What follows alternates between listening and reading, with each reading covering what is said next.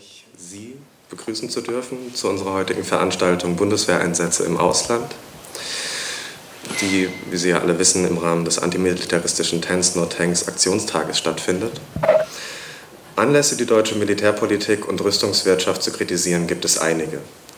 Die Tatsache aber, dass diese Veranstaltung gerade hier und jetzt stattfindet, liegt darin begründet, dass Kassel mit dem hier ansässigen Krauss-Maffei-Wegmann-Werk einen wichtigen Standort der deutschen Rüstungsindustrie darstellt und dass die Bundeswehr auch auf dem hiesigen Hessentag vertreten ist. Erst einmal ein paar allgemeine Worte zum Thema. Bereits seit Jahren können wir feststellen, dass sich in der deutschen Rüstungs- und Außenpolitik Entwicklungen vollziehen, die den Charakter und die Aufgabengebiete der deutschen Streitkräfte in wesentlichen Hinsichten verändert haben. So wurde die Bundeswehr in den vergangenen Jahren von einer Verteidigungs- zu einer Interventionsarmee umgebaut, die mittlerweile weltweit in einer ganzen Reihe von Staaten aktiv ist, zum Beispiel in Afghanistan, im Kosovo, in der Türkei, in Mali, im Sudan, im Libanon und in einigen anderen. Dabei spielen neben der bereits kritisch zu betrachtenden sogenannten Friedenssicherung in einem immer höheren Maße auch wirtschaftliche und geostrategische Interessen eine Rolle. War diese Tatsache noch vor wenigen Jahren in der Öffentlichkeit und Politik in einem gewissen Maße tabuisiert, sodass der ehemalige Bundespräsident Köhler im Nachgang zu einer ungewöhnlich offenen Äußerung zurücktrat, so zeigt sich dieser Sachverhalt in der Zwischenzeit immer unverhohlener und ist auch in der deutschen Politik salonfähiger geworden. Mit problematischen wirtschaftlichen Interessen sind wir unter anderem auch in Bezug auf die deutsche Rüstungswirtschaft und geplante Exporte von Rüstungsgütern oder anders und weniger euphemistisch gesagt Kriegsgerät konfrontiert. Saudi-Arabien, Katar und Indonesien sind nur einige Beispiele für Staaten, in welche Rüstungsgüter exportiert werden sollen und in Bezug auf die man befürchten muss, dass diese im Falle von inneren Unruhen auch gegen die eigene Bevölkerung eingesetzt werden könnten. Über diese und andere Themen, wie zum Beispiel auch die Rüstungsforschung an deutschen Universitäten sowie Bundeswehrwerbung an Schulen, möchten wir heute reden. Zu diesem Zweck haben wir 3 Gäste eingeladen, von denen 2 noch zu uns stoßen werden. Zu meiner Rechten sitzt Jörg Kronauer. Er ist Journalist und Autor für die Zeitschrift Konkret sowie für das kritische Online-Portal germanforeignpolicy.com. Jan van Aken, der bald auch hier bei uns sitzen wird, ist Mitglied des Bundestages für die Linke und im Ausschuss Abrüstung, Rüstungskontrolle und Nichtverbreitung Mitglied, der ein Unterausschuss des Auswärtigen Ausschusses des Bundestages ist. Michael Schulze von Glaser ist Journalist und Beirat der Informationsstelle Militarisierung e.V. und insbesondere Kenner der lokalen Rüstungsszene am Standort Kassel. Erstmal kurz zum Ablauf der Veranstaltung. Wir werden nun zuerst einen Vortrag von Herrn Kronauer zum Thema Einsätze der Bundeswehr im Ausland hören. Dauer etwa eine Dreiviertelstunde bis eine Stunde. Im Anschluss daran haben Herr van Aken und Herr Schulze von Glaser jeweils etwa eine Viertelstunde Zeit für eigene Redebeiträge. Danach gehen wir in die Diskussion über. Es können dann Fragen gestellt werden und wir können zu beliebigen Themen in diesem Rahmen diskutieren. Da wir schon etwas verzögert haben, nun würde ich vorschlagen, dass wir direkt beginnen und gebe dafür Herrn Kronauer das Wort.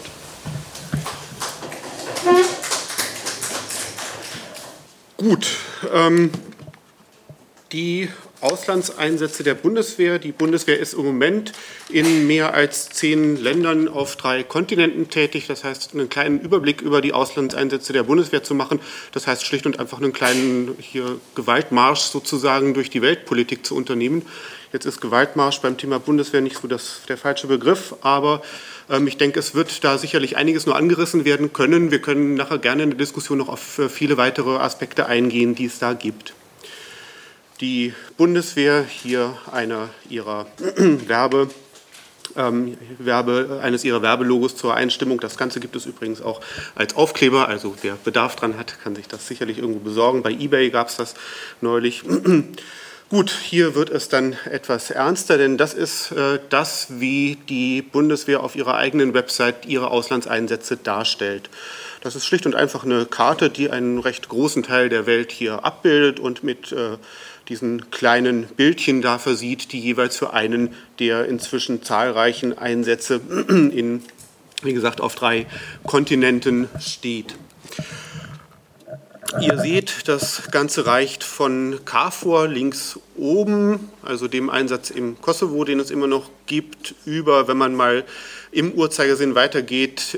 Die Patriot-Stationierung in der Türkei, Active Fence ist der Ausdruck, also der Name, der diesem Einsatz gegeben worden ist. Dann natürlich weiterhin die ISAF in Afghanistan und die UNAMA, die UNO-Komponente dieses Einsatzes. Dann, wenn man weiter im Uhrzeigersinn geht, kommen die Einsätze am Horn von Afrika, nämlich UNIFIL, erstmal im Libanon UNIFIL und dann am Horn von Afrika Atalanta, der Marineeinsatz dort, EUCAP Nestor und EUTM Somalia, die Einsätze zur Unterstützung des Unternehmens, was man gerne als Staatsaufbau dort verkauft. Dann im Uhrzeigersinn weiter die Einsätze im Sudan und im Kongo und dann noch die in Mali und der begleitende Einsatz AFISMA, demnächst MUNISMA im Senegal, also da, wo die Bundeswehrflugzeuge stationiert sind, die eben Hilfsleistungen für den Mali-Einsatz machen. Ich möchte auf die wichtigen davon jetzt im Laufe des Vortrags eingehen. Es werden sicherlich da noch Leerstellen bleiben. Komplett ist das gar nicht zu machen in der Kürze der Zeit. Wir können, wie gesagt, dann nachher noch näher drauf eingehen. Ich möchte anfangen mit dem ältesten Einsatz der Bundeswehr, nämlich mit demjenigen in Südosteuropa, genauer im ehemaligen Jugoslawien.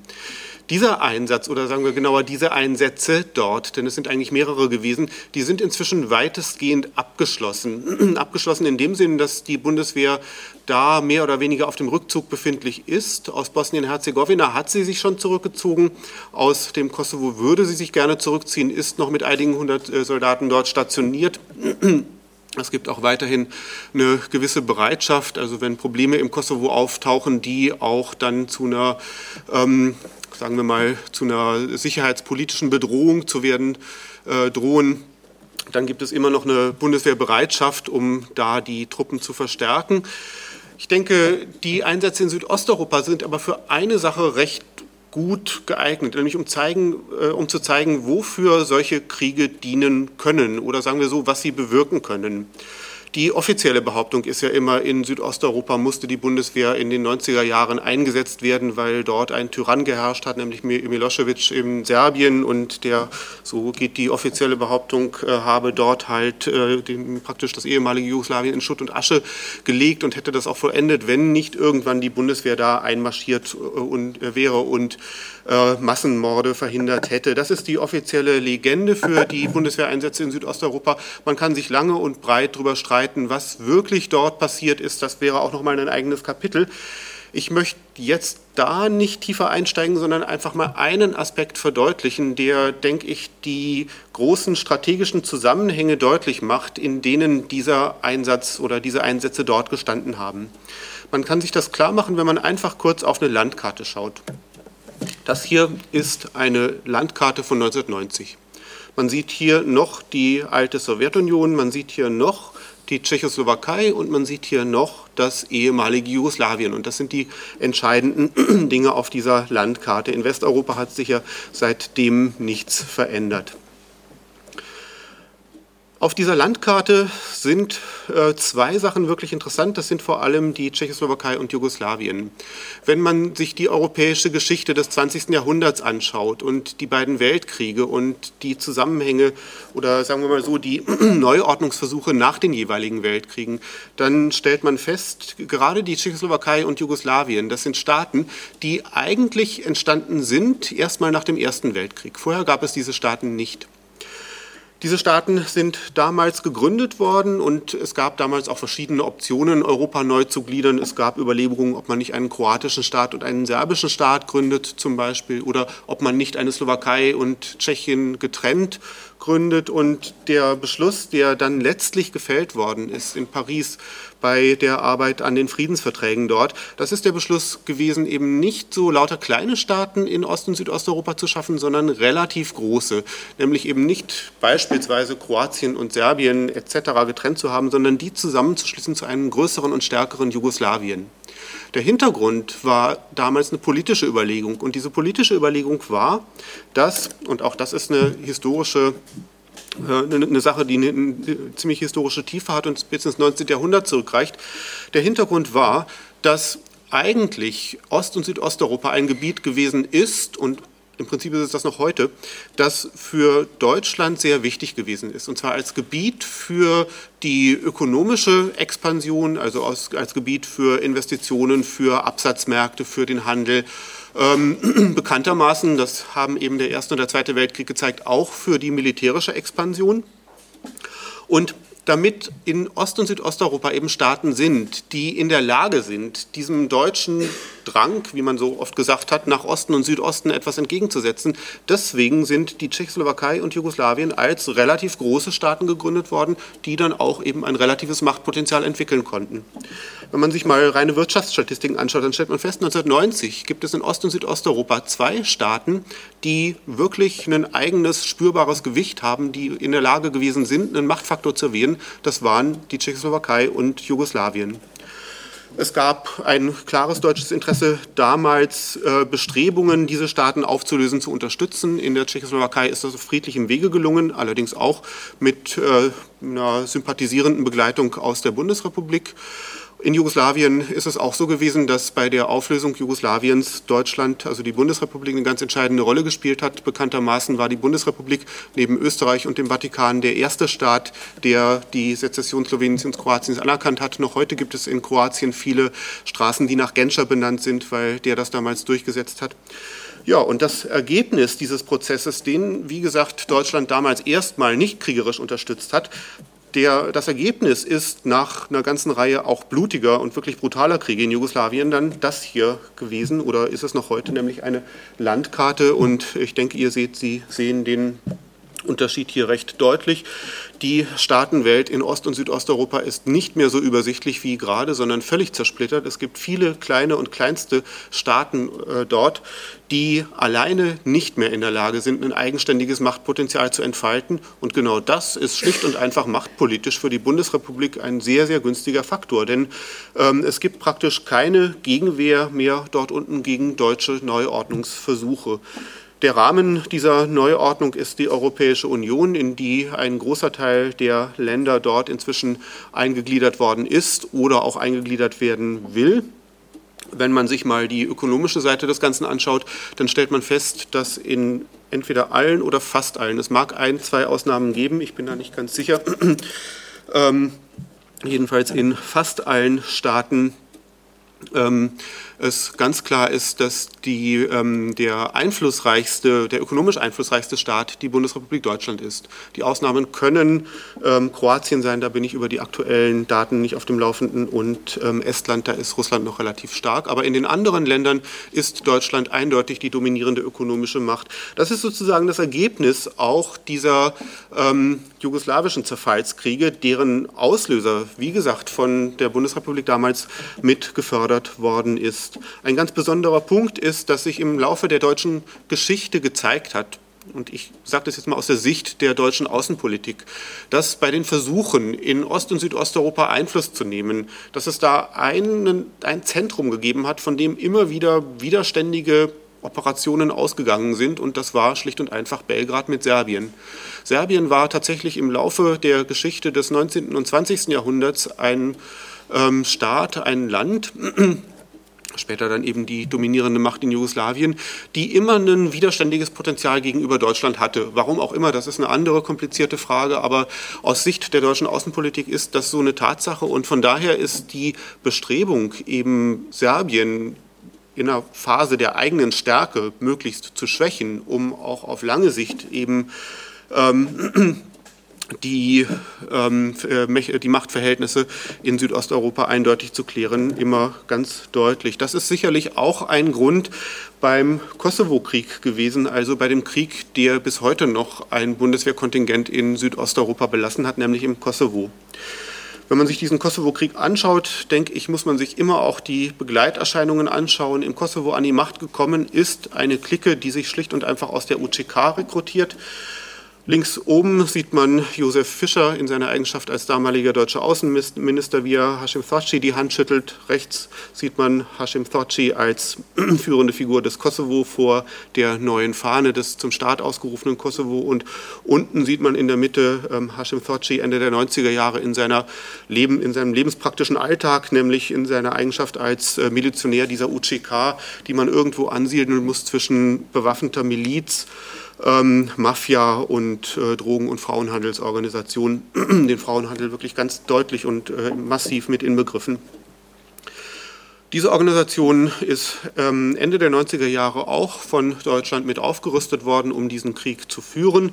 Heute sind diese Leute im Kosovo an der Macht. Das ist die eine soziale Folge, die der deutsche Krieg also die deutsche Beteiligung am Kosovo-Krieg dort auch hinterlassen hat. Also praktisch ein Staat, in dem Leute an der Macht sind, deren Vergangenheit schlicht und einfach in der Mafia liegt, und dass das Auswirkungen auf das soziale Leben, auch auf die Lebensqualität im Kosovo hat, ist nicht nur eine Tatsache, sondern das kann man sich ganz einfach von Leuten berichten lassen, die man hier auch treffen kann, nämlich Flüchtlinge aus dem Kosovo. Ein zweiter Punkt, der die Kriegsfolgen auch nochmal zeigt, ist, dass ja der Krieg immer begründet worden ist damit, dass man gesagt hat, die Kosovaren, das sind ein eigenes Volk, also eigene blutliche Abstammung, und die müssen einen eigenen Staat kriegen. Und deswegen sorgt man halt dann auch militärisch dafür, dass Serbien da rausfliegt. Nun ist es aber so, wenn man diese blutlichen Kategorien, diese blutlichen Abstammungskategorien anwendet, dann landet man letztlich bei der Einsicht, dass es nach diesen Kategorien tatsächlich auch albanischsprachige Minderheiten nicht nur im Kosovo, da sind sie die Mehrheit, gibt, sondern eben auch, sagen wir mal, in Montenegro, es gibt welche in Mazedonien vor allem. Es gibt natürlich Albanien, was der große albanischsprachige Staat ist, und die deutsche Außenpolitik hat mit ihrer Propaganda für die Abspaltung des Kosovo, die ja eben auch damit begründet worden ist, dass die Kosovaren ein albanischsprachiges Volk mit einer eigenen Abstammung seien, das auch einen eigenen Staat kriegen müsse. Diese deutsche Propaganda hat dort auch praktisch den Anstoß gegeben für eine Bewegung, die heute tatsächlich auch fordert, genau diese völkischen Ideen auch noch viel konsequenter in die Tat umzusetzen, nämlich schlicht und einfach ein Großalbanien zu schaffen. Alle zusammenzuschließen in einem Staat, die Albanisch als Muttersprache haben und diesem mythischen albanischen Volk zugerechnet werden. Hier rechts ist eine Landkarte, die die Gebiete rot einzeichnet, die von solchen großalbanischen Nationalisten für dieses Großalbanien beansprucht werden. Das geht bis nach Griechenland rein. Man kann schon deutlich erkennen, welches Unruhepotenzial in Südosteuropa dadurch auch nochmal geschaffen worden ist. Wie gesagt, eine Spätfolge des Krieges, die heute in der Bundesrepublik sehr gerne ausgeklammert wird, die man aber, denke ich, nicht ausklammern darf, wenn man diesen Krieg wirklich in seiner vollen Tragweite einschätzen will. Gut. Aber wie gesagt, die geostrategische Komponente, und dann ist aus Sicht der deutschen Außenpolitik erstmal das Entscheidende, war die, halt in Ost- und Südosteuropa eben lauter kleine Staaten zu schaffen und diese großen, potenziell machtvollen Blöcke eben wie Jugoslawien doch zu beseitigen. Nächstes Beispiel, Afghanistan. Afghanistan ist ein Kapitel, das auch an sich sehr komplex ist und mit dem man sich auch sehr lange erstmal eigenständig beschäftigen könnte. Ich versuche es ganz knapp zu halten. Den Krieg in Afghanistan, denke ich, kann man überhaupt nicht verstehen, wenn man nicht bis in die Zeit Ende der 70er Jahre zurückgeht. Ende der 70er Jahre, da war noch Kalter Krieg, die Zeit der Systemkonfrontation. In dieser Zeit war es so, dass Ende der 70er Jahre in Afghanistan eine pro-sowjetische Regierung an die Macht gekommen ist, und der Westen hat natürlich voll am Rad gedreht. Das hat denen überhaupt nicht in den Kram gepasst, dass da eine pro-sowjetische Regierung war. Die ist sehr umstritten gewesen, teilweise auch mit, wie ich finde, sehr nachvollziehbaren Gründen, aber das ist eine völlig andere Geschichte, und im Prinzip würde ich auch denken, ist es nicht unsere Aufgabe hier in Deutschland, die Verhältnisse in Afghanistan zu regeln, erstmal so im Blick auf Ende der 70er Jahre. Aber als sich eben da diese pro-sowjetische Regierung herauskristallisiert hat, da war es dann so, dass es Unruhen gegeben hat, vor allem in ländlichen Gegenden in Afghanistan. Die waren beispielsweise nicht damit einverstanden, dass diese Regierung den Brautpreis abschaffen wollte. Also praktisch die Praxis, dass Frauen, wenn sie geheiratet werden, dann gekauft werden von ihrem künftigen Ehemann. Also solche archaischen Praktiken, die hat diese Regierung damals abgeschafft. Und da gab es in den ländlichen Gegenden, kann man sich plastisch vorstellen, wenn man sich auch hier in Deutschland mal den Unterschied zwischen Stadt und Land anschaut, das ist sehr, sehr groß. Und in den ländlichen Gebieten in Afghanistan sind da auch diese doch recht archaischen Strukturen, die es damals da noch gab, auf die Barrikaden gegangen. Und genau die sind dann ab Sommer 1979 vom Westen unterstützt worden bei ihrem dann auch militärischen Kampf gegen diese prosowjetische Regierung. Der Westen, und das betrifft jetzt nicht nur die USA, für die es bekannt ist, sondern auch die Bundesrepublik. Auch die Bundesrepublik hat damals genau diese Strukturen bei ihrem Krieg gegen die prosowjetische Regierung unterstützt. Dann kam Ende der 80er Jahre, die Rote Armee war inzwischen einmarschiert, um die prosowjetische Regierung zu unterstützen.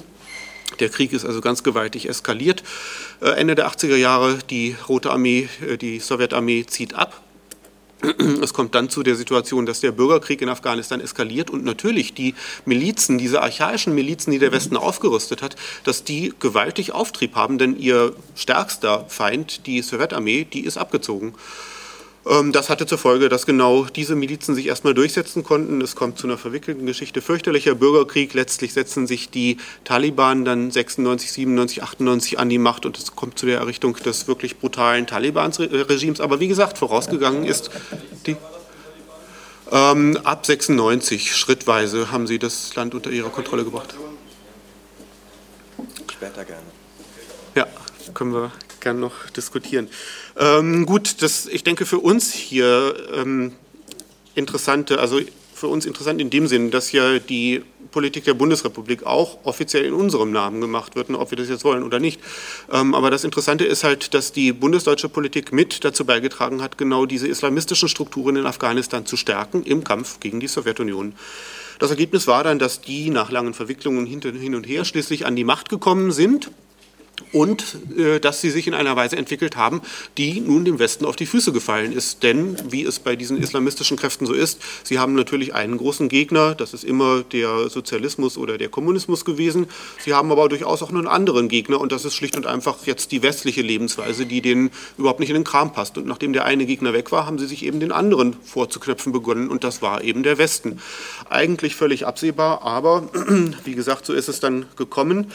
Es war dann 2001, als es zu den Anschlägen in New York kam und als dann der Westen beschlossen hat, zum Gegenschlag überzugehen, zum Krieg in Afghanistan. Und der Krieg in Afghanistan beginnt. Die weitere Geschichte lässt sich ganz knapp zusammenfassen. Erst wird das Land mehr oder weniger besetzt, dann beginnt vor allem 2005, 2006 der bewaffnete Widerstand, wobei es, das muss man, denke ich, der Ehrlichkeit halber immer dazu sagen, ohne jetzt eine Sympathie für eine Besatzung eines fremden Landes ausdrücken zu wollen, der Widerstand ist sicherlich keiner, der in irgendeiner Form einen fortschrittlichen Charakter hätte, sondern auch der stammt aus ganz, ganz archaischen Kreisen sehr häufig. Gut, es kommt also dann auch zu einem brutalen Krieg Ende 2009, 2010. Dann wird nochmal versucht, das mit einer Truppenaufstockung in den Griff zu kriegen. Dieser Versuch misslingt, wie man heute sieht, und es wird dann der Abzug eingeleitet. Hier eine Statistik, die die deutsche Truppenentwicklung bezeichnet. Also man sieht hier, wie eben aufgestockt worden ist. Bis 2010, 2011 hat auch die Bundeswehr ihre stärksten Kontingente dorthin entsandt, bis zu 5.350 Soldaten, die Obergrenze, die dort stationiert war. Jo, und dann wird der Abzug eingeleitet, der inzwischen in vollem Gang befindlich ist. Man sagt jetzt halt nach mehr als 10 Jahren Krieg in Afghanistan, das Ding ist so nicht mehr zu retten. Also wir werden diesen Krieg nicht mehr in unserem Sinne wirklich entscheiden können. Wir können aber auch nicht da auf Dauer stationiert bleiben, also ziehen wir ab. Offiziell ist es so, dass man noch weiterhin versuchen wird, die afghanischen Truppen weiter auszubilden. Das soll auf deutscher Seite geschehen mit einem Kontingent von vielleicht 600, 800, vielleicht 1000 Bundeswehrsoldaten. Die genaue Zahl ist noch nicht ganz klar. Das liegt daran, dass die NATO-Planungen insgesamt noch nicht ganz klar sind. Aber das ist so das große Konzept. Wie gesagt, der Abzug hat begonnen. Er wird im Moment abgewickelt rein praktisch über Trabzon, eine Stadt, eine Hafenstadt in der Türkei. Links oben der Flughafen, auf dem die Transportflugzeuge aus Mazar-i Sharif in Nordafghanistan ankommen. Rechts unten der Hafen, wo ein Großteil des Geräts dann verschifft wird. Der Grund, dass diese komische Route gewählt wird, also erst mit dem Flug in die Türkei und dann eben anders weiter, das liegt daran, dass der Lufttransport sehr teuer ist und man versucht halt den Luftweg, also den Lufttransportweg relativ kurz zu halten. Deswegen fliegt man eben nur bis in die Türkei und regelt das Ganze dann anders. Ein interessanter Nebenaspekt ist, dass eigentlich Transporte schon abgewickelt worden sind über Russland und dann über die zentralasiatischen Staaten. Das geht im Moment nicht, weil dort Schwierigkeiten bestehen. Die zentralasiatischen Staaten stellen sich da in der einen oder anderen Form quer. Ich muss zugeben, dass mir die ganz konkreten Hintergründe bislang noch nicht bekannt sind, aber es ist ganz offenkundig, dass es da Einwände Russlands gibt gegen den Rücktransport aus Afghanistan über diese Routen, denn anders wären die Widerspenstigkeiten der zentralasiatischen Staaten nicht zu erklären. Vielleicht können wir nachher auch noch mal eine Diskussion darauf eingehen. Das ist sicherlich ein Teil der Reibereien zwischen auch Deutschland und Russland, die ja gerade jetzt in diesen Tagen zu diesem Streit über die Beutekunst führen. Nochmal ein ganz anderes Kapitel. Gut, aber zurück zum Afghanistan-Krieg. Hier ist Camp Marmal im Norden Afghanistans in Mazar-i Sharif, dieses Bundeswehrcamp, was dort existiert und wo die Bundeswehr erstmal auch weiter bleiben will. Vor kurzem ist noch ein deutsches Konsulat in Mazar-i Sharif eingerichtet worden. Auch das deutet darauf hin, dass die Bundeswehr doch dort eigentlich eine längere Perspektive plant. Die Sache bei dieser längeren Perspektive ist, dass sicherlich dort nicht große Truppenverbände stationiert bleiben werden. Das ganz sicherlich nicht, aber dass durchaus die Option vorhanden ist, doch kleinere Stützpunkte dort zu lassen, offiziell zur Unterstützung und zur Ausbildung vor allem afghanischer Truppen. Aber ein Stützpunkt ist und bleibt nun mal ein Stützpunkt. Und was dieser Stützpunkt für eine Funktion haben könnte, da kann man nun lang und breit drüber spekulieren. Ein Gedanke, der nahe liegt und auch aus Militärkreisen so bestätigt wird, der hat was mit der künftigen Weltordnung zu tun. Das hier ist eine Weltkarte, allerdings nicht eine nach europäischem Modell, sondern eine chinesische. Da sieht die Verteilung etwas anders aus. Das Reich der Mitte liegt hier auch in der Mitte. Und wenn man sich das auf der Karte mal anschaut, dann sieht man, Afghanistan liegt hier. Wir sagen, es ist knapp im Westen Chinas, ne? Und es hat sogar eine ganz kleine gemeinsame Grenze mit China irgendwo im Hochgebirge, aber das ist jetzt nicht das Entscheidende. Aber wer in Afghanistan einen Stützpunkt hat, hat einen Stützpunkt in einer geostrategisch sehr, sehr wichtigen Region. Das hat zum einen wirklich zu tun mit China, also im Westen Chinas eben, hat dann auch damit zu tun, dass Afghanistan natürlich direkt an Iran grenzt, bekanntermaßen ein ganz heißes Thema, auch im Süden Russlands liegt. Also Afghanistan gilt als geostrategisch unglaublich wichtig, weswegen es schon im 19. Jahrhundert brutale westliche Kriege um Afghanistan gab, die letztlich zwischen Russland und Großbritannien auch ausgetragen wurden.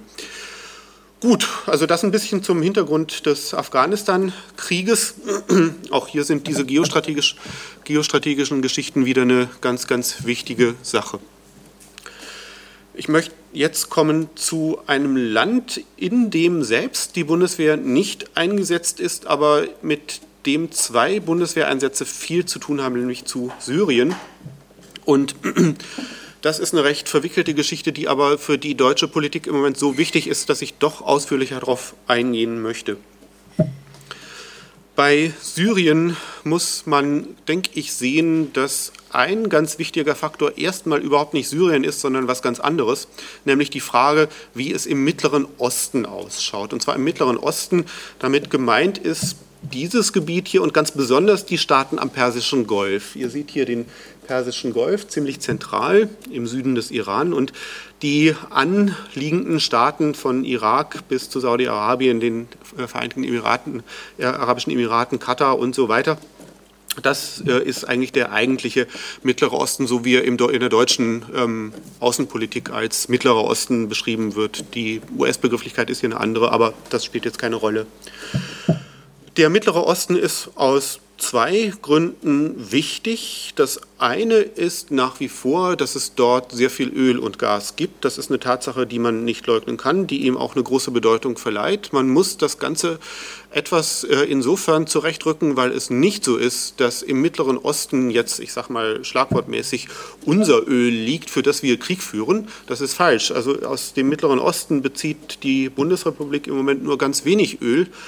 Selbst die Vereinigten Staaten nicht mehr vorrangig aus Saudi-Arabien. Der Großteil des Öls und auch des Erdgases aus dem Mittleren Osten geht schlicht und einfach nach Asien. Ein großer Teil davon nach Ostasien, also nach China, Japan vor allem auch, Indien zu einem großen Teil, eigentlich nur sehr wenig nach Westen. Das heißt, das Öl und das Gas, das da liegt, das ist natürlich sehr wichtig, aber es ist das, was im Moment nach Asien fließt und nicht in den Westen. Wenn es also um die Kontrolle dieses Öls geht, dann höchstens in dem Sinne, dass es eben das Öl und das Gas ist, das der weltpolitische Rivale bezieht, nämlich China, wenn man so will. Gut, das ist der eine Punkt. Der zweite Punkt, und der betrifft den Westen aber dann schon auch noch viel direkter, das ist der Punkt, dass es da strategisch sehr wichtige Meeresengen gibt. Eine ist, die kommt nachher noch im Zusammenhang mit dem Horn von Afrika, das ist eben genau die Meerenge am Horn von Afrika, die hier ganz im Süden zu sehen ist. Das zweite ist die Straße von Hormuz. Das ist hier die Einfahrt zum Persischen Golf. Und die Straße von Hormuz hat tatsächlich eine sehr große Bedeutung, denn die gesamten Öl- und Gastransporte, fast die gesamten Öl- und Gastransporte aus dem Mittleren Osten müssen genau durch diese Meerenge hindurch. Es sind ungefähr ein Drittel aller weltweiten Öllieferungen beispielsweise, die durch diese Straße hindurchgehen. Sprich, wenn da was passiert, wenn das also nicht mehr wie geschmiert läuft, dann bricht möglicherweise der gesamte Welterdölmarkt zusammen. Und das hätte natürlich fatale Folgen auch für den Westen, selbst wenn der Westen sein Öl nicht mehr direkt oder nur noch in geringen Mengen direkt aus dem Mittleren Osten bezieht. Von daher hat also die Straße von Hormuz nach wie vor eine sehr große Bedeutung. Und die Frage in dem Zusammenhang ist natürlich immer, wer hat in dieser Region das Sagen? Wer ist da die entscheidende Macht? Es gibt eine US-Doktrin, die ausdrücklich vorsieht, dass es US-Interessen massiv widersprechen würde, wenn es im Mittleren Osten eine gegnerische Macht gäbe, die dort die Hegemonie ausübt. Die ist formuliert worden, natürlich mit Blick auf die Sowjetunion, Ende der 70er Jahre, aber sie ist als solche schon aussagekräftig. Es gibt keine schriftlich formulierte entsprechende Doktrin auf deutscher Seite, aber es gibt sehr wohl eine Politik, die in eine ganz ähnliche Richtung geht, die also auch sagt, da darf jetzt nichts anbrennen, denn das wäre fatal, wenn dort etwa antiwestliche Kräfte das Sagen hätten, die uns irgendwann in diesem Sinn auf den Leib rücken.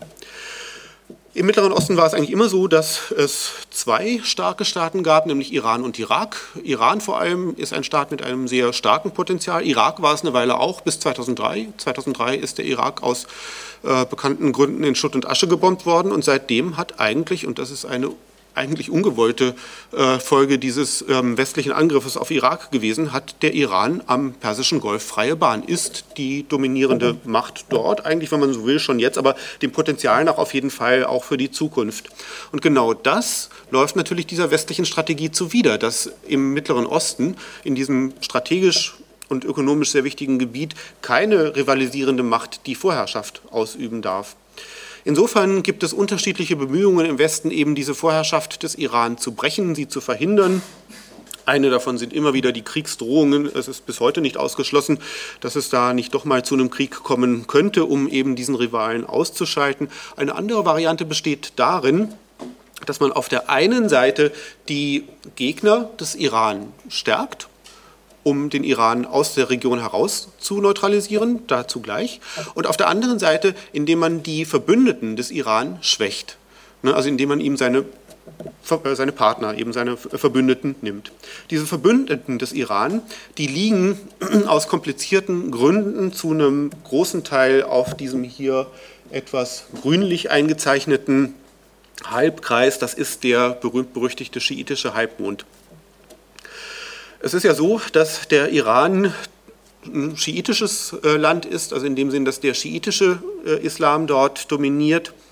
Es ist tatsächlich so, dass schiitische Kräfte in verschiedenen anderen Staaten doch einen mehr oder weniger engen Bezug zum Iran haben. Zum Teil ist es auch nicht so, zum Teil ist es umstritten, aber es gibt zumindest im Westen die verbreitete und nicht ganz unbegründete Ansicht, dass schiitische Kräfte in verschiedenen Staaten doch als Verbündete des Iran eingestuft werden können. Das betrifft, und da ist es schon sehr umstritten, Bahrain. Ganz kleines Land, natürlich machtpolitisch kein besonderer Faktor, aber das betrifft dort die schiitische Bevölkerungsmehrheit, von der man sich streiten kann, ob sie wirklich am Iran orientiert ist, aber egal. Vor allem betrifft es dann aber eben den heutigen Irak, der ja eine schiitische Regierung hat. Und dann betrifft es vor allem neben der libanesischen Hisbollah-Miliz Syrien. Denn Syrien galt ganz lange noch als letzter staatlicher Verbündeter des Iran in der arabischen Welt. Der Hintergrund ist nicht nur, aber vielleicht auch, dass mit dem Assad-Clan dort ein alawitischer Clan herrscht, der vielleicht noch am ehesten, also er ist theologisch völlig umstritten im Islam, aber er hat noch am ehesten Bezüge zur Schia. Von daher lässt sich das eben auch auf dieser religiösen Ebene erklären. Aber es lässt sich sicherlich auch auf einer staatlichen Ebene erklären, dass eben Syrien der letzte staatliche Verbündete des Iran in der arabischen Welt war, wenn man so will. Es ist nun 2006 so gewesen, dass ein Bundeswehreinsatz in der Region begonnen hat, nämlich der Marineeinsatz vor der Küste des Libanon, UNIFIL. Rechts oben das Mandatsgebiet, links unten ein Foto, das aufgenommen worden ist von einer libanesischen Hafenstadt aus und wo man ein Bundeswehrschiff kreuzen sieht. Das zeigt also, dass die Bundeswehr in diesem Gebiet aktiv ist. Und der Einsatzgrund ist der gewesen, letztlich den Waffenschmuggel an die Hisbollah zu verhindern. Also an einen, wenn man so will, Verbündeten des Iran. Letztlich hat sich also schon oder andersrum gesagt, letztlich ist also dieser Bundeswehreinsatz schon einer gewesen, der in eine Richtung gezielt hat, praktisch pro-westliche Kräfte in der Region zu stärken und pro-iranische Kräfte zu schwächen. UNIFIL läuft bis heute, ist ein Einsatz, der bis heute nicht unterbrochen worden ist und eben weitergeht. Interessant übrigens, dass genau durch dieses Mandatsgebiet vielen unabhängigen Berichten und auch glaubwürdigen Berichten zufolge ein guter Teil des Waffenschmuggels aus Libyen nach Syrien erfolgt. Und zwar des Waffenschmuggels an die schiitischen Milizen dort, die das Assad-Regime stürzen wollen. Die Bundeswehr ist also in der Lage, den Schmuggel an die Hisbollah zu unterbinden, aber nicht wirklich in der Lage, den Schmuggel an diese Milizen zu unterbinden. Das ist eine auffällige Unfähigkeit, die man sich sicherlich irgendwie erklären kann. Gut, ein zweiter Einsatz in dem Gebiet, der mit Syrien direkt jetzt zu tun hat, das ist natürlich der im Süden der Türkei. Ihr seht hier die türkisch-syrische Grenze und nicht weit davon in Kahramanmaraş sind die deutschen Patriot-Raketen hier stationiert.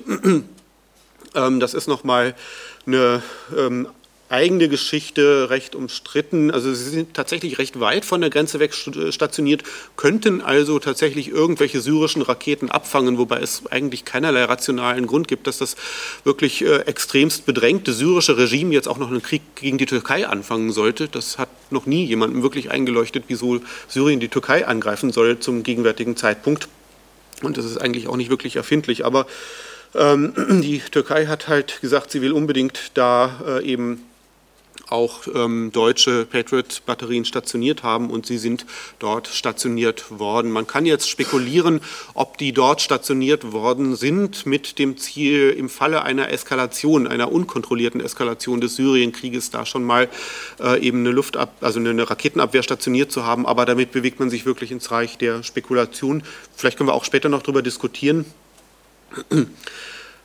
Festhalten möchte ich den Einsatz halt nur mal als Element der Einsätze in Syrien. Ja, und dann gibt es noch den Bundeswehreinsatz im Mittelmeer, von dem eigentlich kaum jemand was weiß, aber es ist seit Jahren so, dass die Bundeswehr im Rahmen einer NATO-Operation im Mittelmeer rumschippert, einfach um dort zu checken, was so passiert und was es dort für komische Bewegungen auf dem Mittelmeer gibt und eben ja zu schauen, auch was in den angrenzenden Ländern passiert. Und das hier ist ein Schiff der Bundesmarine, das spezielle Technik an Bord hat. Diese spezielle Technik ist dafür geeignet, eben, ich würde es jetzt Spionieren nennen. Die Bundeswehr legt Wert darauf, dass man es Aufklärung nennt, aber auf jeden Fall wird dann festgestellt, was in den Ländern gerade passiert, an denen dieses Schiff da entlang tuckert. Das heißt also, das tuckert unter anderem alle paar Monate regelmäßig an der syrischen Küste entlang. Und natürlich weiß die Bundeswehr und die mit ihr da fachlich in Zusammenhang stehenden Abteilungen des Bundesnachrichtendienstes, der dafür ja auch zuständig ist, dann genauestens Bescheid über das, was in Syrien an Land passiert. Es ist genauso bekannt, dass der Bundesnachrichtendienst einen lebhaften Austausch pflegt mit seinen Partnerdiensten. Deswegen heißen sie ja Partnerdienste, weil man zusammenarbeitet.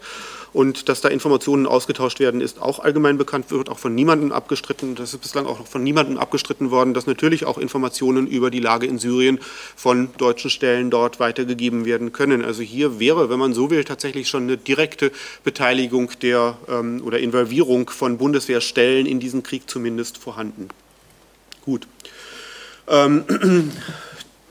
Die Bundesregierung ist noch auf einer anderen, nicht militärischen Ebene aktiv. Sie versucht, die syrische Exilopposition zu vernetzen. Hier die Vorstellung eines Projektes, das in Berlin mit Hilfe der deutschen Außenpolitik durchgeführt worden ist.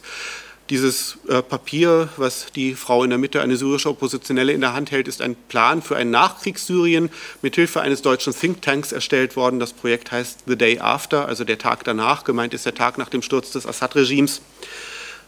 August letztes Jahr vorgestellt worden, seitdem etwas in der Versenkung verschwunden. Aber gut, das ist auch ein Aspekt, mit dem Deutschland, in dem Fall jetzt nicht die Bundeswehr, direkt in den Syrienkrieg involviert ist.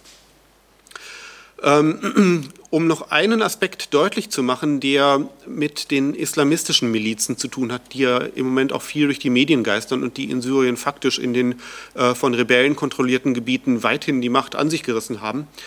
Ein Faktor, der damit zu tun hat und der, glaube ich, erwähnt werden muss, um das zu verstehen, das ist die deutsche Bündnispolitik in Mittelost. Es ist eigentlich, muss man genau sagen, die westliche Bündnispolitik in Mittelost, denn Deutschland, die EU und die USA gehen da im Moment konform. Das hat zu tun mit Iran wieder.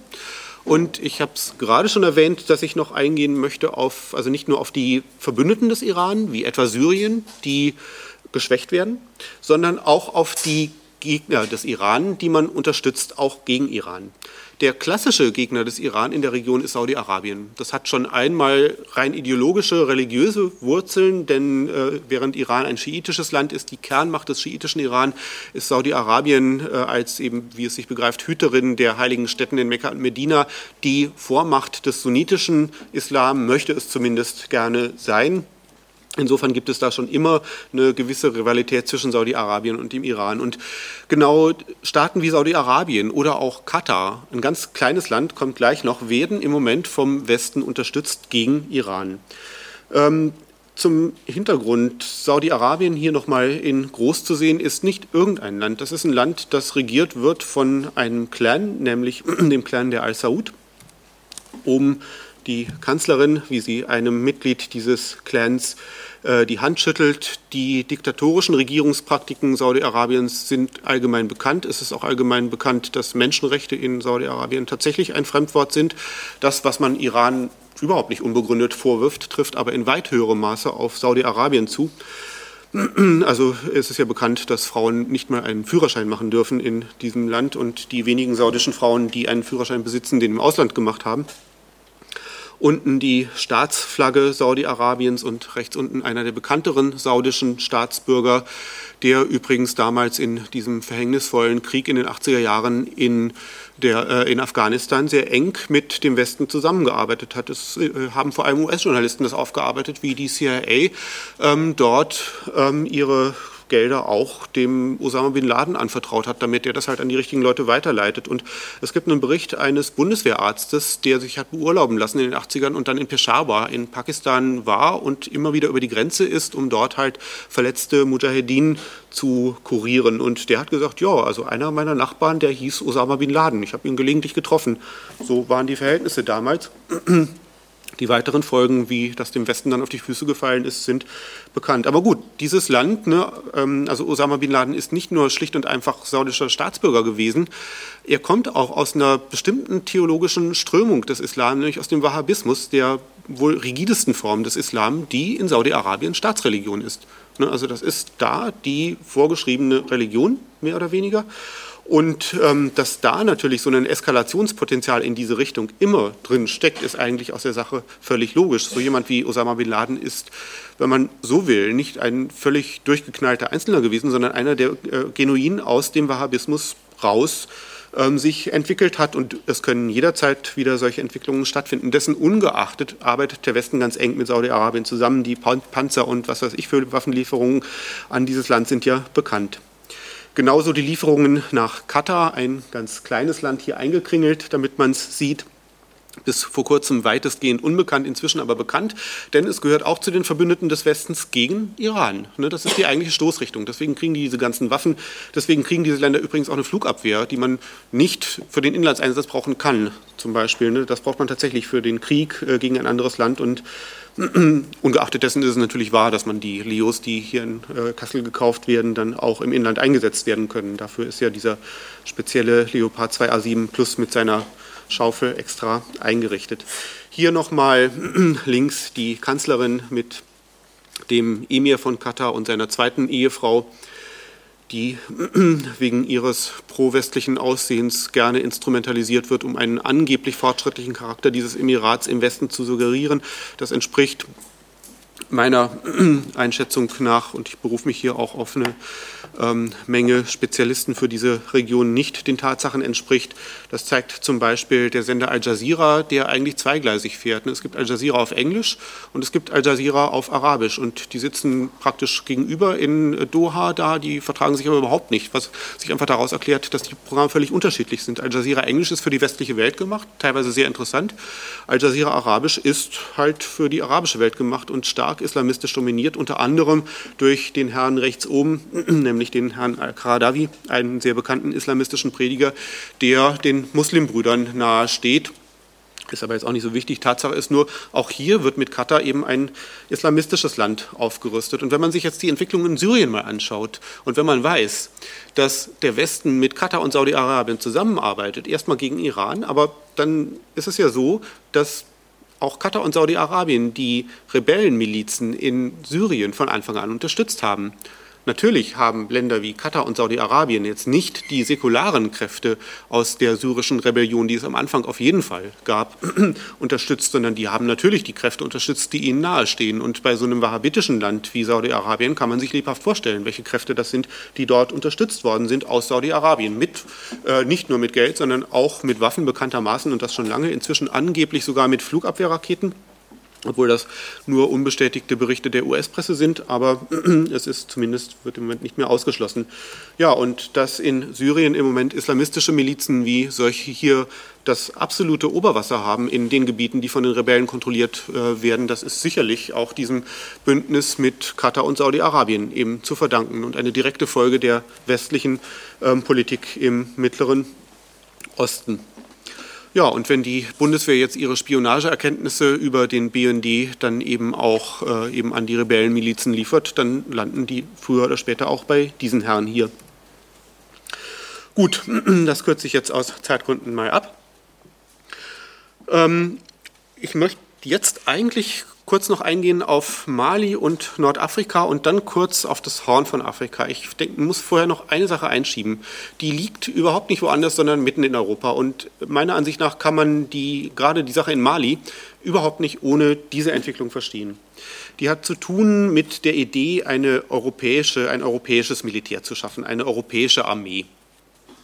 Ein Beispiel dafür sind ja die deutsch-französische Brigade oder noch bekannter, aber halt auf wirtschaftlichem Gebiet EADS, dieser riesige Rüstungskonzern mit Cassidian zum Beispiel, wie inzwischen die Militärsparte offiziell heißt. Das ist ja mehr oder weniger ein deutsch-französisches Unternehmen, wenn man so will. Und die europäische Militärkooperation wird ja sehr gerne mit deutsch-französischer Militärkooperation assoziiert. Also man denkt ja dann immer, europäisches Militär, das ist vor allem erstmal Deutschland und Frankreich. Ist auch erstmal als Konzept so geplant gewesen. Es hat sich dann allerdings herausgestellt, dass dieses europäische Militär doch sehr stark im deutschen Sinne eingesetzt wird. 1994, als diese ganzen Planungen losgingen, da hat Volker Rühe, damals Verteidigungsminister, mal wirklich lautstark in einem, ich glaube Focus war es, Interview getönt, Zitat, das Eurokorps ist kein Afrikakorps, Zitat Ende. Was er gemeint hat mit dieser platten Phrase ist schlicht und einfach. Es war damals schon klar, es gab die Kriege im früheren Jugoslawien, es war klar, europäische Truppen werden dort eingesetzt werden. Es war auch klar, Südosteuropa, das ist immer deutsches Interessengebiet gewesen. Gleichzeitig ist jedem und jeder, die sich mit Außenpolitik beschäftigt, bekannt, dass Frankreich ein spezielles Interessengebiet in Afrika hat, nämlich die früheren Kolonien, wird auch als Frankophonie bezeichnet oder Pré-Carré, also Vorhof im Französischen. Und es war damals auch logisch, dass Frankreich sich natürlich auch dafür interessiert hat, jetzt nicht nur in Südosteuropa für deutsche Interessen zu kämpfen, sondern halt auch mit europäischen Truppen in der Frankophonie, in französischem Sinne in Afrika. Und genau dagegen hat sich Rühe gerichtet. Er hat gesagt, das Eurokorps ist kein Afrikakorps, also wir führen keinen Krieg für französische Interessen.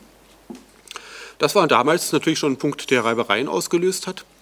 Es gab dann stärkere Reibereien zu Beginn dieses Jahrtausends, als sich die europäische Militärpolitik weiter fokussiert hat. Es kam dann 2003 tatsächlich zum ersten Kongo-Einsatz, der in Deutschland schon ein gewisses Grummeln ausgelöst hat. Also so richtig zufrieden war die Bundesregierung damit nicht, dass jetzt im Kongo interveniert werden soll, denn der Kongo ist zwar nicht französische, sondern belgische Kolonie gewesen, aber egal, ist Frankophonie, französischsprachig, also französisches Interessengebiet.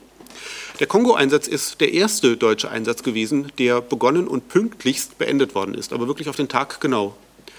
Dann kam es noch 2006 mit noch größerem Grummeln aus Deutschland zum zweiten Kongo-Einsatz, der auch wieder auf den Tag genau pünktlichst beendet worden ist, wie kein anderer deutscher Militäreinsatz. Auch das ein Einsatz, der im französischen Interessengebiet stattgefunden hat. Seitdem gab es, ich klammer jetzt Mali nochmal aus, keinen anderen Einsatz im französischen Interessengebiet in Afrika. In dieser militärischen Logik, die ja eigentlich eine fürchterliche Logik ist, diese militärisch-strategische Logik. In dieser Logik ist das eine krasse Niederlage für Frankreich gewesen. Und es hat jetzt nahegelegen, dass als Sarkozy 2007 an die Macht gekommen ist, dass Sarkozy nochmal versucht, da was zu reißen. Denn Sarkozy war genau der Mann dafür, aggressiv und doch sehr stark national französisch orientiert. Und Sarkozy hat tatsächlich probiert, was zu reißen. Er hat versucht, einen EU-Einsatz im Tschad hinzukriegen. Hier in Deutschland hat man kaum was von gehört, weil das wurde überhaupt nicht thematisiert. Und es kam überhaupt nicht in Frage, dass da was zustande kommt. Es ist dann was ganz Kleines zustande gekommen, ohne deutsche Beteiligung und nach kurzer Zeit kläglichst gescheitert aus militärischer Sicht. Das wäre aber ein französischer Einsatz gewesen. Gut, aber das ist abgewürgt worden. Und Sarkozy hat dann was gemacht. Er hat dann in der Erkenntnis, dass in der EU mit Deutschland zusammen kein Krieg in französischem Sinne zu führen ist in Afrika. Aus dieser Erkenntnis raus hat er gesagt, okay, ich mache es anders. Ich schließe mich mit Großbritannien zusammen auf eine spezifische Art und Weise. Die haben auch Interessen in Afrika und dann schauen wir mal. Herausgekommen sind intensive Absprachen. Frankreich ist in die NATO wieder rein, in enger Absprache mit Großbritannien, nicht mit Deutschland interessanterweise bei der Vorbereitung, worüber die Bundeswehr schon recht sauer gewesen ist damals. Und es kam dann im November 2010 zu einem britisch-französischen Militärbündnis, hier Cameron und Sarkozy, wie sie dieses Bündnis da der Öffentlichkeit verkünden. Dieses Bündnis hat vorgesehen eine weitgehende rüstungstechnische Zusammenarbeit, auch im Nuklearbereich, aber eben auch die Aufstellung einer gemeinsamen Kampftruppe mit bis zu 6.000 Soldaten. Dann fragt man sich, warum stellen jetzt Frankreich und Großbritannien eine eigene Kampftruppe auf, wo sowieso die EU sowas macht. Aber klar, der Sinn ist genau das. Und David Cameron hat gesagt, und das ist jetzt auch wirklich interessant, als eben bei dieser Gelegenheit hier, als Sie das Bündnis vorgestellt haben, Zitat, Großbritannien und Frankreich haben eine gemeinsame Geschichte durch 2 Weltkriege hindurch. Zitat Ende. Also der winkt hier gerade mal mit den alten Bündnissen gegen die deutsche Aggression damals. Und wenn man sich in deutschen Thinktanks umschaut, es gibt ein Papier von der Deutschen Gesellschaft für Auswärtige Politik, da warnen die ausdrücklich vor einer neuen, Zitat, neuen Entente Cordiale. Die Entente Cordiale, das war das britisch-französische Bündnis vor und im Ersten Weltkrieg. Und die Deutsche Gesellschaft für Auswärtige Politik, einer der 2 ganz großen deutschen Thinktanks, sagt, ja, wir kriegen hier gerade eine neue Entente Cordiale, wenn wir nicht aufpassen. Und da, so sagt die DGAP dann weiter, muss natürlich die Bundeswehr irgendwas unternehmen. Ja, der erste Punkt, wo das dann wirklich ganz dick gekommen ist, wieder, wie gesagt, aus dieser fürchterlichen militärstrategischen Sicht, war der Libyenkrieg. Denn November 2010 dieses Bündnis, Anfang 2011 Die ersten Unruhen in Nordafrika, dann auch in Libyen, fürchterliches Hickhack, auch nochmal eigenes Kapitel. Aber irgendwann Mitte März 2011 tritt Sarkozy auf und macht den großen Zampano und sagt, wir marschieren jetzt nach Syrien und wir bomben Gaddafi weg. Und es ist alles ganz furchtbar, was sich da abspielt. Und es braucht eine westliche Intervention. Sarkozy versucht es also durchzusetzen. Die Deutschen folgen ihrer alten Linie. Kein Einsatz für französische Interessen in Afrika, sind gegen diesen Einsatz. Muss ich immer klar machen, die ersten Kriegsschiffe, die nach Beginn der Unruhen in Libyen vor der libyschen Küste rumgeschippert sind, das waren deutsche Kriegsschiffe. Also die hatten prinzipiell immer die Option, da auch militärisch irgendwas zu machen. Aber es waren eben diese deutsch-französischen Streitereien, wo jetzt europäische Truppen kämpfen und für wessen Interessen sie kämpfen. Und da haben die Deutschen eben gesagt, wir nicht für französische Interessen. Bekanntermaßen kam es dann anders. Der Krieg wurde letztlich beschlossen und geführt von Großbritannien und Frankreich. Und es ist tatsächlich so, dass die Militärplaner, die dieses britisch-französische Bündnis vom November 2010 entwickelt haben und auch weiterentwickeln und daran weiterarbeiten, die haben als erstes gleich mal die Erfahrung aus dem Libyenkrieg, aus der gemeinsamen Kriegführung da einfließen lassen in ihre weiteren Planungen. Und wenn man so will, polemisch gesagt, ist der Libyenkrieg ein Großmanöver für dieses britisch-französische Militärbündnis gegen Deutschland gewesen. Und das, denke ich, ist aus antimilitaristischer deutscher Sicht ein ganz, ganz bitterer und komplizierter Punkt, wenn man sich diese Komplexität klar macht, dass dann Krieg ist, der auf der einen Seite solche Folgen hat und da muss man nicht drüber reden, was das für die Menschen vor Ort bedeutet und dass es auf der anderen Seite ein Krieg ist, der auch was mit den innereuropäischen Rivalitäten und der Rolle Deutschlands zu tun hat. Also eine, denke ich, sehr komplizierte Sache und meiner Ansicht nach muss man, wenn man sich mit dem Libyenkrieg beschäftigt, sehr präzise und sorgfältig argumentieren. Man soll allerdings natürlich, denke ich, gegen diesen Krieg argumentieren, aber halt präzise am besten. Gut, aber der Libyenkrieg hatte viele Folgen, viele fürchterliche Folgen. Eine ist, dass das Land bis heute in Schutt und Asche liegt, dass es keinerlei funktionierende staatliche Mechanismen mehr gibt, dass sich dort übrigens auch wieder islamistische Milizen richtig breit machen können, das auch tun. Auch das übrigens mit Unterstützung aus Katar. Es gibt noch große Waffenlager in Libyen. Teile davon sind inzwischen nach Syrien zurücktransportiert worden, sozusagen, um dort eben für den Krieg verwendet zu werden. Aber auch in Libyen liegt durchaus noch einiges, was da eben sich islamistische Milizen unter den Nagel gerissen haben. Und eine ganze Reihe von denen nutzen das halt auch für ihre Interessen. Und diese Interessen liegen unter anderem in der hier markierten Sahelzone. Ich denke, für die Einschätzung dessen, was in der Sahelzone passiert.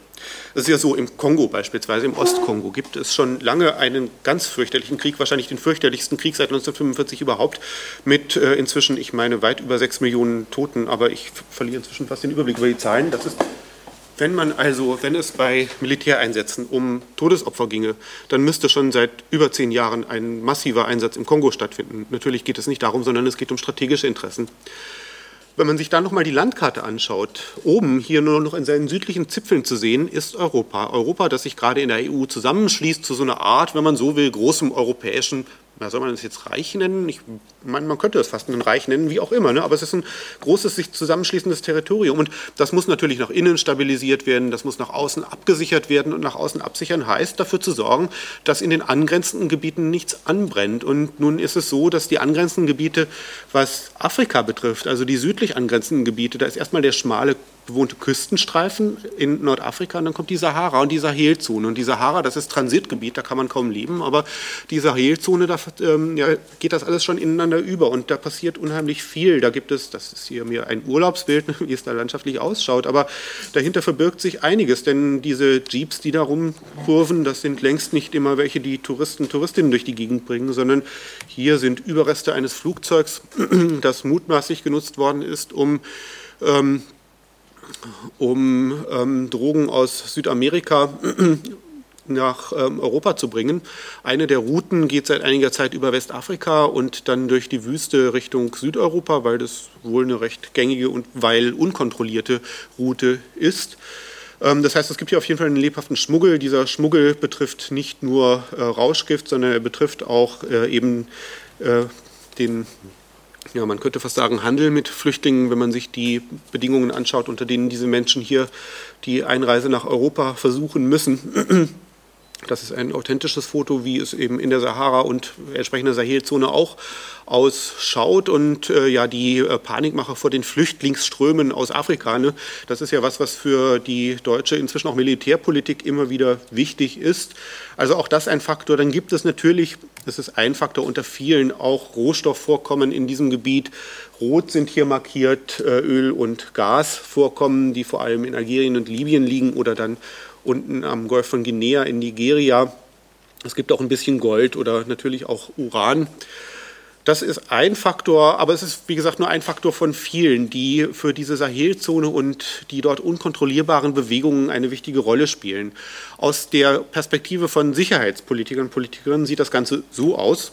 Da sind wüste, chaotische Ströme und es kracht und scheppert und ihr seht hier irgendwelche Explosionen stattfinden und es sind Bohrtürme, die da rumstehen und also ganz gefährlich und wild alles.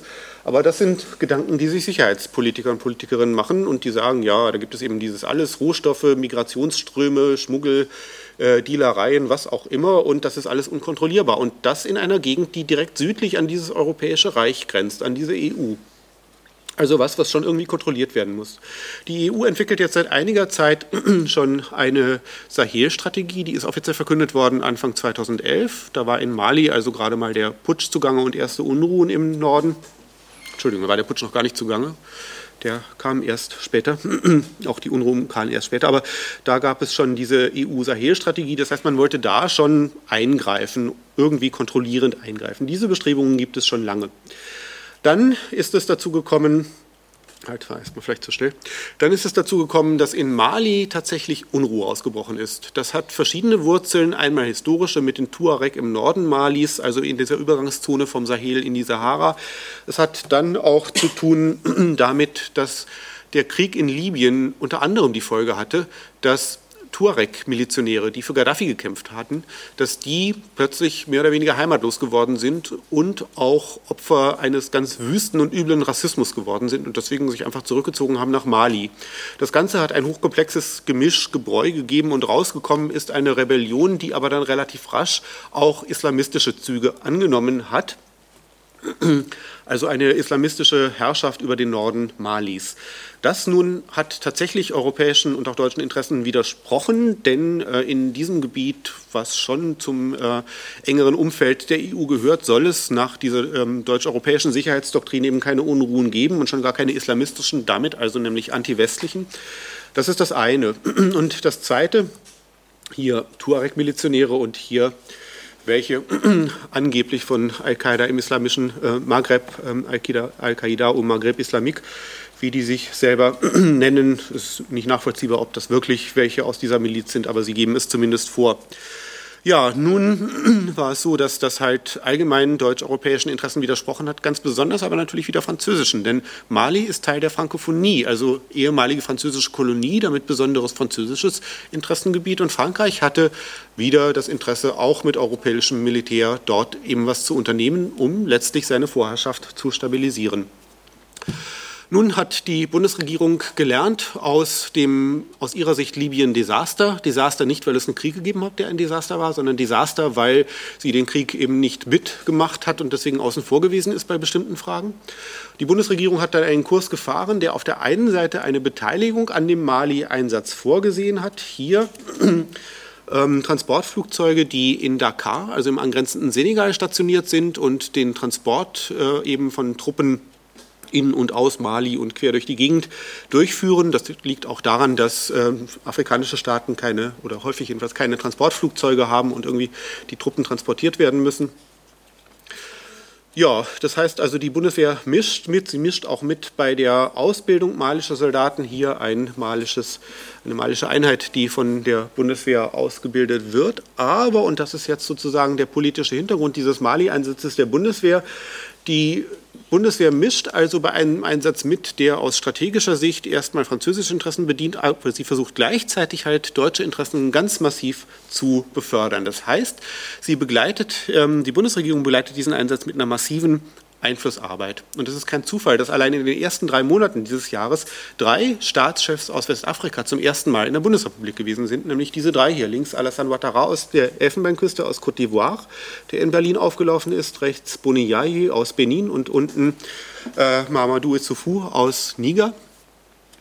Alles 3 Staaten der westafrikanischen Frankophonie, die bislang ganz eng mit Frankreich kooperiert haben, weil einfach Frankreich da den nachkolonialen Einfluss noch ganz stark hatte und die jetzt eben, wo die Bundesregierung jetzt versucht, eben in deren Staaten praktisch den deutschen Einfluss auch zu verstärken, im Windschatten des Mali-Einsatzes sozusagen. Und das ist die Bedingung, unter denen die Bundesregierung praktisch diesen Einsatz, diesen Bundeswehreinsatz da mitmacht, dass sie gleichzeitig den deutschen Einfluss in Westafrika ausbauen kann. Gut, abschließend kurz noch 5 Minuten, damit ich nicht zu viel überziehe, zum Horn von Afrika. Das Horn von Afrika war lange völlig uninteressant. Hier zu sehen, 92, 93 übrigens der Ort des ersten Bundeswehreinsatzes in größerem Stil überhaupt. Somalia hier, das ja ab 91 zerfallen ist, und es gab eben dann 92, 93 noch einen Versuch des Westens, dort die Kontrolle wiederzugewinnen. Das ist gescheitert. Es ist dort zu toten westlichen Soldaten gekommen und die westlichen Staaten haben dann beschlossen, nö, also Somalia ist uns das nicht wert, da Todesopfer in Kauf zu nehmen. Also wurde der Rückzug eingeleitet und die Folge war, dass Somalia mehr oder weniger zerfallen ist, was den Westen erstmal überhaupt nicht interessiert hat. Interessiert hat es ihn ab einem bestimmten Zeitpunkt, nämlich ab dem Zeitpunkt, wo, auch ganz komplizierte eigenständige Entwicklung, dort eine gewisse Form einer irregulären Wirtschaft entstanden ist, nämlich ein Wirtschaftszweig, der so aussieht, dass Leute sich bestimmte nautische Geräte und Waffen angeschafft haben und damit auf See rausgefahren sind und Tanker oder andere Schiffe gekapert haben, die dort eben vorbeituckern, um da Lösegeld zu erpressen. Also eine recht mafiotische Wirtschaft, wenn man so will, aber ein breiter Wirtschaftszweig, der sich da entwickelt hat, natürlich nicht zufällig entwickelt hat, denn Somalia ist ja völlig verelendet, ne? Völlig logisch nach dem Staatszerfall. Interessant ist jetzt, dass Somalia an einem auch strategisch sehr wichtigen Seeweg liegt, nämlich da, wo hier die Schiffe aus Osten kommen, durch den Golf von Aden, dann reinfahren ins Rote Meer und letztlich durch den Suezkanal ins Mittelmeer. Und die Schiffe, die da langfahren, das sind nicht nur oder nur zu einem kleineren Teil die Schiffe mit Rohstoffen aus dem Mittleren Osten. Und das sind auch nicht nur, aber natürlich auch Militärschiffe, also westliche NATO-Militärschiffe, die zwischen dem Mittelmeer und dem Persischen Golf hin und her tuckern und das auch immer sich diese Option offen halten wollen, sondern das sind auch Handelsschiffe und vor allem Handelsschiffe, die nach China fahren. Ne? Dieser riesige boomende China-Handel, der für Deutschland ganz wichtig geworden ist. Ein richtig fetter Teil davon geht einfach über diese Seewege. Wenn diese Seewege nicht mehr funktionieren würden, weil dort die Piraterie überhand nimmt, dann müssten diese Schiffe alle an Südafrika vorbei, am Kap der Guten Hoffnung vorbei. Und das wäre ein riesiger Umweg, fürchterlich umständlich und würde sehr viel Geld kosten. Von daher liegt tatsächlich an diesen Seewegen der strategischen Planung in Deutschland eine ganze Menge. Und von daher halt die Bemühungen, eben die Piraterie dort zu bekämpfen. Es hat aber eben, wie gesagt, eine Menge auch mit das hat vor allem was mit diesen Handelswegen da zu tun. Hier die Piratenschiffe, die da jetzt bekämpft werden. Das sind eigentlich, also wenn man so will, richtig zynisches Zehnten wieder fett ausgerüstete Marineschiffe gegen solche Elendsboote da vorgehen. Aber wie gesagt, der strategische Hintergrund ist genau das. Es gibt noch einen Punkt, und damit möchte ich dann abschließen, der gerne übersehen wird bei diesem Marineeinsatz am Horn von Afrika, der aber auch damit zu tun hat. Und der hat wieder zu tun mit der ganz großen Weltpolitik, wenn man so will, und mit dem erstarkenden China. Wenn man sich bei Militärstrategen umhört, dann findet man die Äußerung oder erstmal die Feststellung, dass der Einsatz am Horn von Afrika natürlich stattfindet im Indischen Ozean. Ne? Das ist ja der Indische Ozean da. Und so Militärstrategen sagen, gelegentlich zumindest, der Indische Ozean, das ist für die künftige Weltpolitik eines der Schlüsselmeere. Denn das ist das Meer, durch das unter anderem ein richtig riesiger Teil des europäischen Handels verläuft, nämlich der ganze Asien- und vor allem Ostasienhandel, und auf dem natürlich dann auch sich Rivalitäten ergeben werden. Denn es ist ja nicht nur so, dass da europäische Schiffe rumfahren. Es fahren da natürlich auch beispielsweise indische Schiffe. Auch Indien ist ökonomisch etwas im Aufwind befindlich, auch wenn das gerne übertrieben wird. Aber es gibt natürlich auch viele chinesische Schiffe, die dort langfahren, die dort beispielsweise chinesische Rohstoffe durchtransportieren. Und China unternimmt seinerseits Bemühungen, diese Seewege zu schützen gegen Angriffe weltpolitischer Rivalen. Und Militärstrategen, auch deutsche Militärstrategen, sagen, dass der Indische Ozean und die Meere östlich angrenzend, das werden die Schlüsselmeere der Zukunft sein. Das werden ganz zentrale Gebiete der Weltpolitik sein. Und deswegen ist es wichtig, im Indischen Ozean irgendwie Fuß zu fassen und da Präsenz zu zeigen. Und genau in diesem Kontext wird dann auch der Marineeinsatz am Horn von Afrika eben interpretiert, der ja im Indischen Ozean stattfindet. Von dort aus gab es auch schon Marinemanöver, also Manöver der deutschen Marine, die dann weiter in Richtung Osten ausgegriffen haben. An einem Beispiel 2004, 2005 kam es auch ja schon so weit, dass mit einem Hilfseinsatz nach dem Tsunami in Indonesien die Bundesmarine dort eingesetzt gewesen ist. Also so testende Bewegungen, wie weit man mit den Schiffen kommt, auch das ist was immer getestet werden muss, wie die Logistik wirklich funktioniert in der Praxis. Ja, gut, das wäre also so ein Ausblick noch für die künftige Entwicklung, die sicherlich auch die deutsche Militärpolitik betreffen wird. Die Rüstungsexporte und die nicht kriegerische Militärkooperation weisen schon ganz deutlich in Richtung Südostasien. Die Panzerlieferungen an Indonesien habt ihr hier in Kassel sicherlich auch mitgekriegt. Gut, damit wäre ich durch. Dann danke erstmal fürs Zuhören.